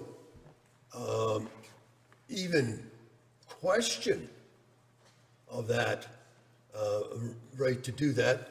And this is where I suggest, when I asked who was in favor of this, this is where I suggest the economic, social, all those dynamics of the class of people that you're dealing with come into play. And I would say the very same thing, that this was on a First Nations reserve, it was on a gravel road, a sparsely populated area, and he saw this person late at night and decided to stop him. There's no evidence of any bias or prejudice in this case. Well, except by inference. I mean, this But is... that's not, nobody said that in their judgments, whether it be first instance or Court of Appeal. Well, the facts are there. This was on a reserve. This was on a First Nations reserve. I mean, I don't know how you can avoid that. And this would have to be, you could almost take judicial notice. We're not dealing with some high-class subdivision. But at the time, all the reported decisions, legal decisions, supported the officer's belief. Well, I doubt that he had any idea of these other cases. If you want to, ascribe that knowledge to him, I think that that's a bit of a reach. Is that another inference? I'm sorry? Is that another inference that we should make, that he didn't know about it? Well, I don't know how a police officer would be aware of a Superior Court decision in Ontario or of Anderson or any of those cases. But you They accept... don't know about the law in Ontario. Which? I'm sorry? I said the police officers in Ontario don't know the law? Well, I'm sure they know the law to some extent, but I doubt that this officer was, he didn't say, well, I'm relying on a Saskatchewan case or I'm relying on some other case. I think it's a little unrealistic to take this fact situation out of its real context. You just have to look at the geography and the area where this took place, and I believe that Justice Tulloch got it right when he said this was brazen, and that the police officer was acting in an aggressive manner. But I take it you accept, though, that over here, I take it you accept that the success you had in the Court of Appeal had the effect, the legal effect, quite apart from what the officer knew about the case law, you accept that by succeeding in the Court of Appeal and getting a majority, you effectively cleared away some of the lower court case law that legally would have authorized the officers to act as they did. You succeeded your success, I guess, you acknowledge, ended up changing the law. Do you not? I would, but I don't know how that impacts the officer at the time of the incident, that the law was changed by the Court of Appeal subsequently. I'm sorry. Go ahead. You. Justice Hourigan, at paragraph 177 of his opinion, he acknowledges that police officers cannot ignore charter rights. But he says, and strikes me as a sensible comment, but I'd like your thoughts on it, they are also not expected to weigh debatable constitutional niceties in the context of a dynamic interaction with members of the public. In this case, if the officers could have stopped time and inquired of a constitutional expert whether they had the authority to continue the traffic stop, they may have received an answer. What do you make of that? I mean, the degree of uncertainty here was such that... I think that's all speculation. I mean, I don't think there's any question. This officer, you're dealing with a very much of a backwater kind of suburb or rural area, hamlet, and the police officers, I would say, are probably less sophisticated than your Toronto metropolitan, Ottawa police officers, and I would really doubt that this officer had any question. Well, as someone who comes from over here, as someone who spent the first 18 years of his life in a backwater, as you call it, in my experience, police officers in those communities don't really act any more or less sophisticated, whatever that means, than in an urban area. In fact, you'll recall in the decision in Lee, we were dealing with urban police officers, the very force that you mentioned. Mm-hmm. But let me put this to you. I'd be shocked. I'd be shocked if police officers weren't, in fact, trained in the fundamentals of what they can and cannot do. Absolutely. Right? But you're saying it's speculation to consider that they would have known. No, I'm saying it's speculation he would have known the specifics of the law. I'm not saying that he wasn't instructed. He may very well, that may have been forced policy. I wouldn't be the least bit surprised. They'll say, well, let's take a chance. We don't know. So now who's speculating? I'm sorry? So now who's speculating? I'm not sure. I think it is, if you look at the entire cross-examination of this officer, I think it is out of context to suggest that he was aware of these other cases, or he had training in these other cases. He may have been told, he may have been instructed, but how does that impact this incident on the night in question?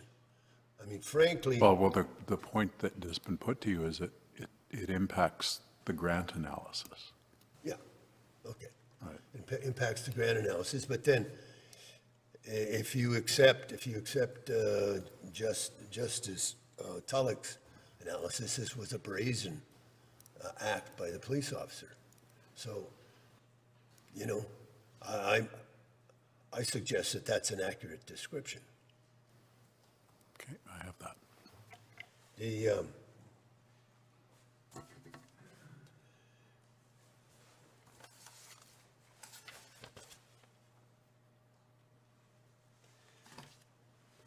The grant analysis...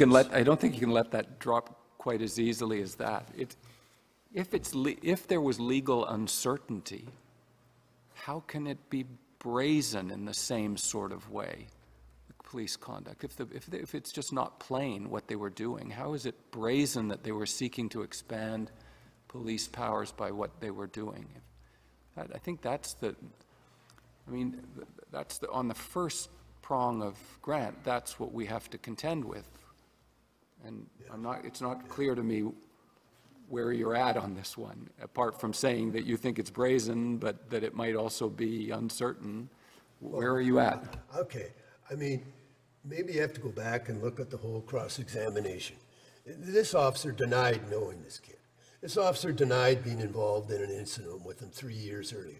He denied that this young man was charged. He denied a whole incident that ended up being litigated 3 years earlier. And then all of a sudden he remembers it.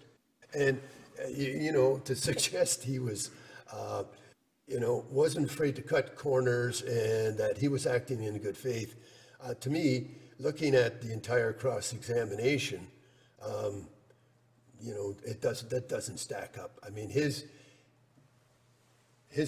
evidence is, I would suggest, trial judge very generous to him, but I think if you look at it and read through all the questions where he didn't even have notes on the impairment, he didn't have notes on a number of points that he testified to. I mean, it was like he was making it up as he went. That's the impression I get when I read his cross-examination. So I certainly would suggest that Justice Tulloch's characterization is accurate. Well, when Justice Tulloch, I'm at paragraph 84 and 85 of the judgment, I think that's where we are in this discussion. I mean, he doesn't say the officers were brazen in all respects or were almost in bad faith because they were brazen. He says, he ties it to specific things. He says brazen in the sense that they pursued the respondent onto his private property when they had neither the statutory nor common law authority to do so. And maybe the brazen conduct is defined in that sense, that given that there was no authority in his view to do that, that is serious conduct, but it doesn't necessarily go to the good faith aspect. And I see him in 85 talking a little bit more about the lack of clarity on this point and trying to explore, when there is lack of clarity, do officers use caution? Or when they should be cautious. And he's saying here that they don't have free license to assume they have authority, especially in a high-risk area like private property. So I'm not sure he's saying that they were bad faith brazen. I think maybe he was saying that their activities were in fact serious because they lacked lawful authority. Right. And isn't that exactly what was said in the Kokish decision by Justice Sapinka, which was the trespassing on private property by the police officers who thought they could do that in order to gain information to prepare a search warrant. And they did prepare the search warrant, and Justice Sapinka found that that was a breach, Section 8, and his famous saying was that if the police didn't know, they should have known. And in either case, in either case, it's a violation and constitutes a breach and the exclusion of the evidence. So that paragraph from Justice Kokish, I think, fits this situation exactly. How can the police just say, well, you know, we believe the Highway Traffic Act's pretty clear. It doesn't talk about residents. There's no amendment to the highway traffic, but we think we can go on private property.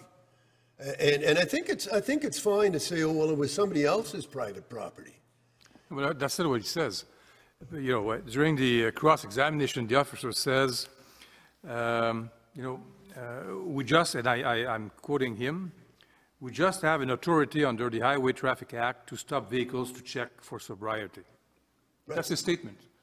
So he says, according to my understanding, my knowledge of the law, right, we have the right to stop the vehicles. Yeah. So and where's the bad faith in that? Well, where does that come from?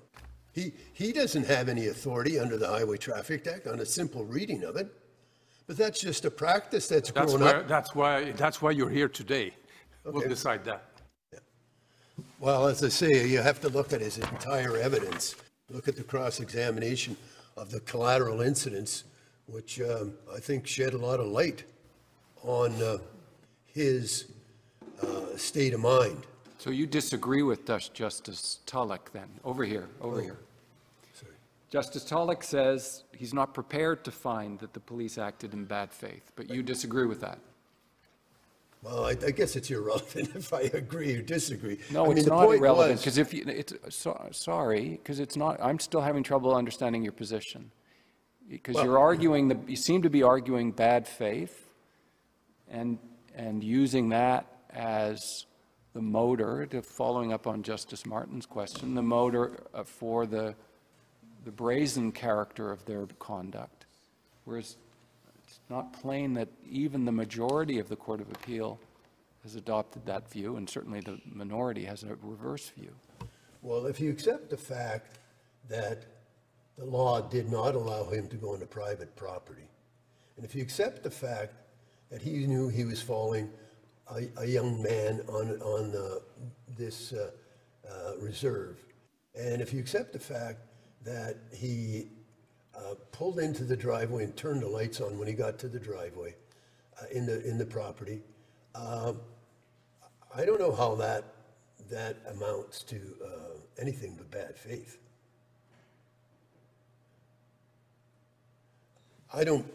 My respectful submission, this isn't motivated by a bona fide belief that he needs to stop this vehicle for purposes of Highway Traffic Act. I mean, he denied that it had anything to do with the earlier incident, and the judge accepted that. But I think, again, that was... This is a random check. He doesn't need a bona fide belief in anything. I'm sorry? Over here, sorry. This is a random check. He doesn't need a bona fide belief in anything. It's a random check, but not on private property. Wow.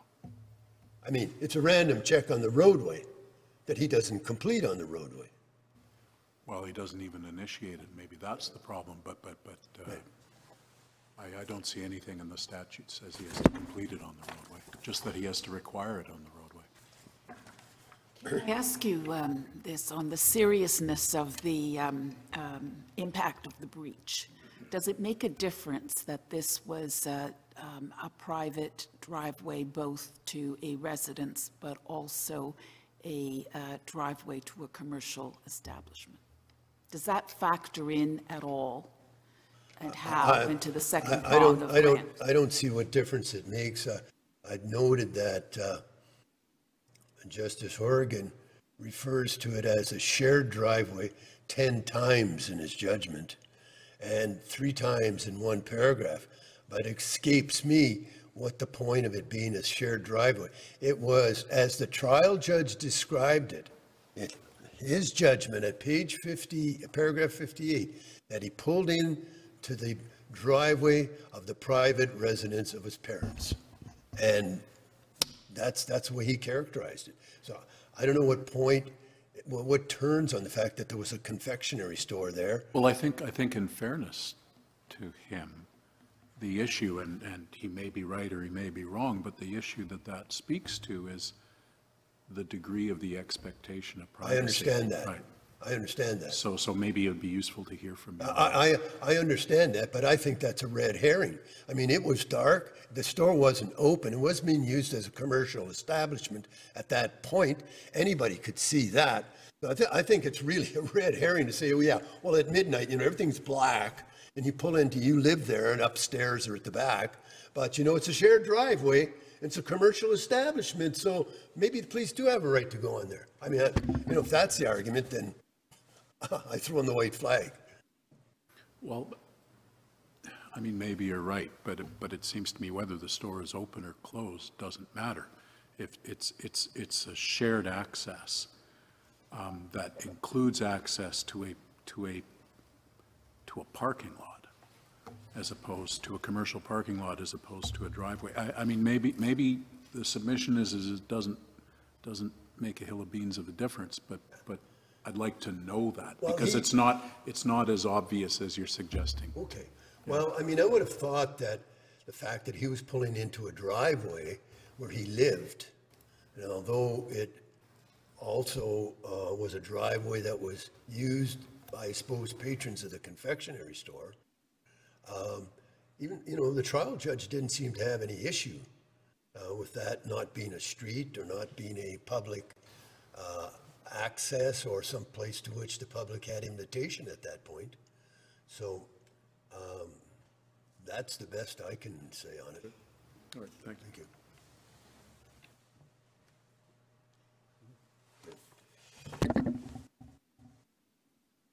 Oh, I've been handed this, the quote from Justice Doherty on the highway might be helpful here.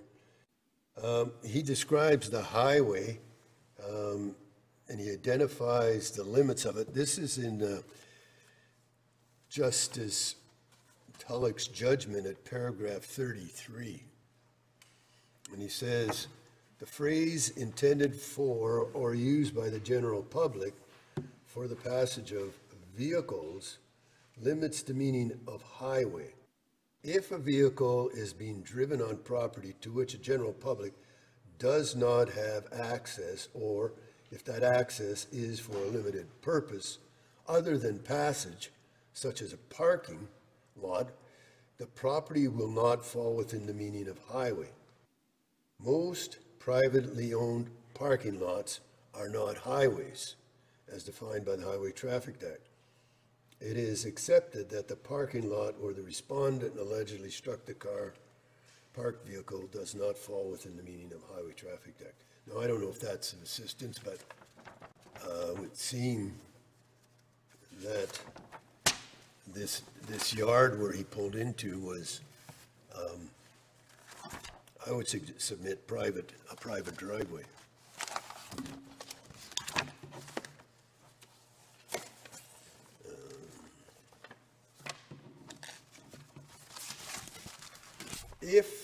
If the court accepts that it was a private driveway, and if the court accepts that there was a trespass, and if the court accepts that he was detained and he was... Do we have to accept there's a trespass, or can we just say there's a breach of Section 9? Sure. Then I would submit that most people subjected to this kind of treatment would find this a pretty serious matter. And I don't think it could be trivialized by saying it was inadvertent or was minimal. I mean, it seems to me that Justice Horgan doesn't want to ascribe even the slightest bit of responsibility to the police. And to me, that's an important giveaway, because if you don't at least concede some misconduct here in going into private property, not ensuring that they were within their rights to do that, and following somebody, I would say a younger person, maybe a vulnerable person, if you don't accept some responsibility for the police, And then say, well, but it doesn't weigh it all out in the balance, and it doesn't amount to serious enough to breach it. But when he's saying it's minimal and it's essentially doesn't matter, that's what he's saying. I think that undercuts the reality of what took place here. And then I think it's telling when you say, well, you know, he didn't kick in a door. You know, what does that mean? We have to have something where there's actual physical violence before we have a breach? That's not the law. So it seems to me that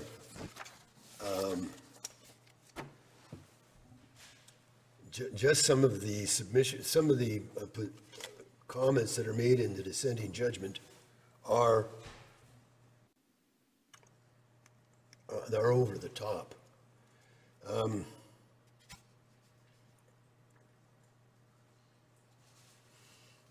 I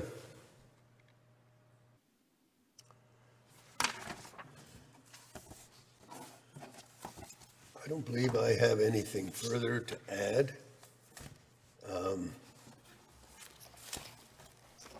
If the court has any other questions for me, otherwise I'll close my submissions.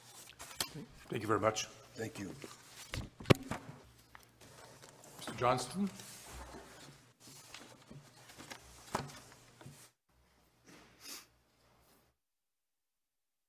Fundamental tenet of the rule of law that the police are only entitled to interfere with the liberty and property of a citizen to the extent authorized by law. Not all societies make this choice, and we're lucky, I would submit, to live in one that does. The paradigm that more police power equates more security is false, and it's dangerous to our liberties. Any expansion of police power must be legislated, and it must be carefully scrutinized under the Charter. We would submit to you that it is very clear that there is an expansion of police power that's being suggested here. Otherwise, there is nothing to interpret. The proposed power does not exist until the interpretation is accepted, and it is a very significant departure from previous interpretation. The statute, a legislator sometimes must allow for inferences to be made within the powers that are legislated. But it's fairly easy, we would submit, to draw the line at the highway, which is what was done here, and to draw the line at the police being required to do something in order to signal their intention to make a stop. The case in La Douceur is based on two premises. Well, before we go any further, is the issue here the interpretation of 48.1 or its constitutionality? Because La Douceur is about its constitutionality, and that is not an issue properly before the court, and I do not think it is one that you can properly place before the court as an intervener. We completely agree, Mr. Justice Rowe. This is a case of statutory interpretation in Ontario, and to go to the Chief Justice's point, it is clear that the constitutional debate in the Luamba case is not before this court. However, it is relevant to this case in three ways. First of all, because it undermines the position of the Directeur des Poursuites Pénales et Civiles et Pénales. Secondly, because it gives a weight to the point raised by Justice Cassirer that the consequences, which we would submit is important from the intervener's perspective, of a decision in this case could be far beyond the simple interpretation of the act. So, and the third point is that this court might, in rendering its decision in this case, make some statement that would have an impact on the powers to random stop that are included in La Douceur and that were challenged in Luamba. What you've said is exactly what I said you're not supposed to do. You've asked this court to make comments in the interpretation of 48.1 to the effect that La Douceur is no longer good law. And I put to you, sir, that is not for you to put before this court. I probably didn't express myself properly, Mr. Justice Rowe. I was asking the court not to make any comments on the constitutionality of la douceur in this case. Maître Johnston, I have a question for you. I know that your time is running quite fast. It is on a different issue. It is about the issue of exclusion or admission of evidence that you discuss in your factum. And it seems to me that there is a contradiction between paragraph 5 and paragraph 8 of your factum. Maybe I'm wrong, but in paragraph 8 you say that when evidence is obtained without any statutory authority, and in clear violation of the charter, you say that it should only rarely be admitted. So this is there's a word missing there, Mrs. Justice Cote. Indeed, it's the negation was omitted, and it should have been a negative. So you would mean should not be admitted, because in paragraph 5 you say that it is only in extremely rare circumstance that it should be excluded. So I want to know. Yes. So what is your position? Our position on that is it's not for us to take a position on the merits of the 24-2 argument, but in our submission, a case such as this one is somewhat similar to Lee, and we would submit that the expectation of privacy of Mr. McColman would at least be equivalent to that of Mr. Lee, who was in the neighbor's backyard. So in that case, when the police is really interpreting or pushing a new interpretation of the law, we don't believe that that should be encouraged because it is a situation in which such an encouragement could lead to further actions by police or prosecutors to push the interpretation. Okay.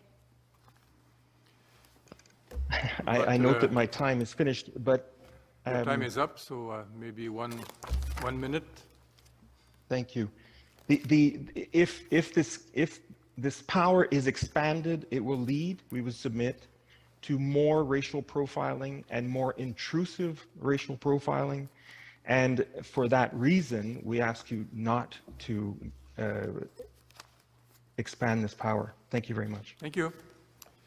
Reply, Mr. Garg. 4 brief points to make. First, Justice Martin, to a question that you raised, I do just want to make it clear that the record does have transcripts of all the evidence of the examinations in chief and cross-examination. That is before you in the appellant's record. Second, it's a brief point, but there was a passage that my friend Mr. Orizietti referred to in Justice Tulloch's decision, which was paragraph 75. I just wish to highlight that that portion of his decision is dealing with what was then a proposed common law power, which is not before the court in this case. Third, that there's no indication that the officer, Constable Lobsinger, thought that the 48-1 power would apply entirely on private property. And Chief Justice, you gave you referenced a passage in the record. I just wish to add to that, which bears on this issue. It's in the condensed book, tab 10, page 35, or page 173 of the appellant's record, that the highway connection remained vital, and he understood that. And that's why the good faith description is appropriate. And finally, just to briefly comment on the Luamba decision, although I do think it's clear to this court that this case, McColman, is not a constitutional challenge. There was no NCQ brought, although one could have been brought, certainly after the trial judge rendered his statutory interpretation analysis. And so it's not just that la douceur is not bad law, but we take it at full force. And to the extent that my submissions have relied on passages from la douceur, including the importance of the absence of control to the deterrent effect of random sobriety checks, including at page 1284 of the la douceur decision, we must take those in full force. This case is obviously about statutory interpretation, and if in my submission, it makes sense to give it that purposive, broad, generous, liberal interpretation that I've been submitting, because that then sets out the stakes. And if there is an NCQ that later comes before this court, and it may happen sooner rather than later in light of Luamba, then the stakes are fully set and constitutionality concerns can be dealt with at that point in time. But on a narrow technical, the imprudence of citing a Superior Court case in another province that declares of no effect a provision of the highway, because that's what Justice Hiergeau did. He declared the provision that you allude to in your factum. So I guess the consequence of your position is you are no longer relying on those, the analogy that you made to the Quebec legislation, because the Quebec legislation has been declared inoperative. So in fairness, to take your position to the full extent, we should be cautious about citing your paragraph 76, for example, where you invite us to look carefully at Quebec as an analogous basis of sustaining your position.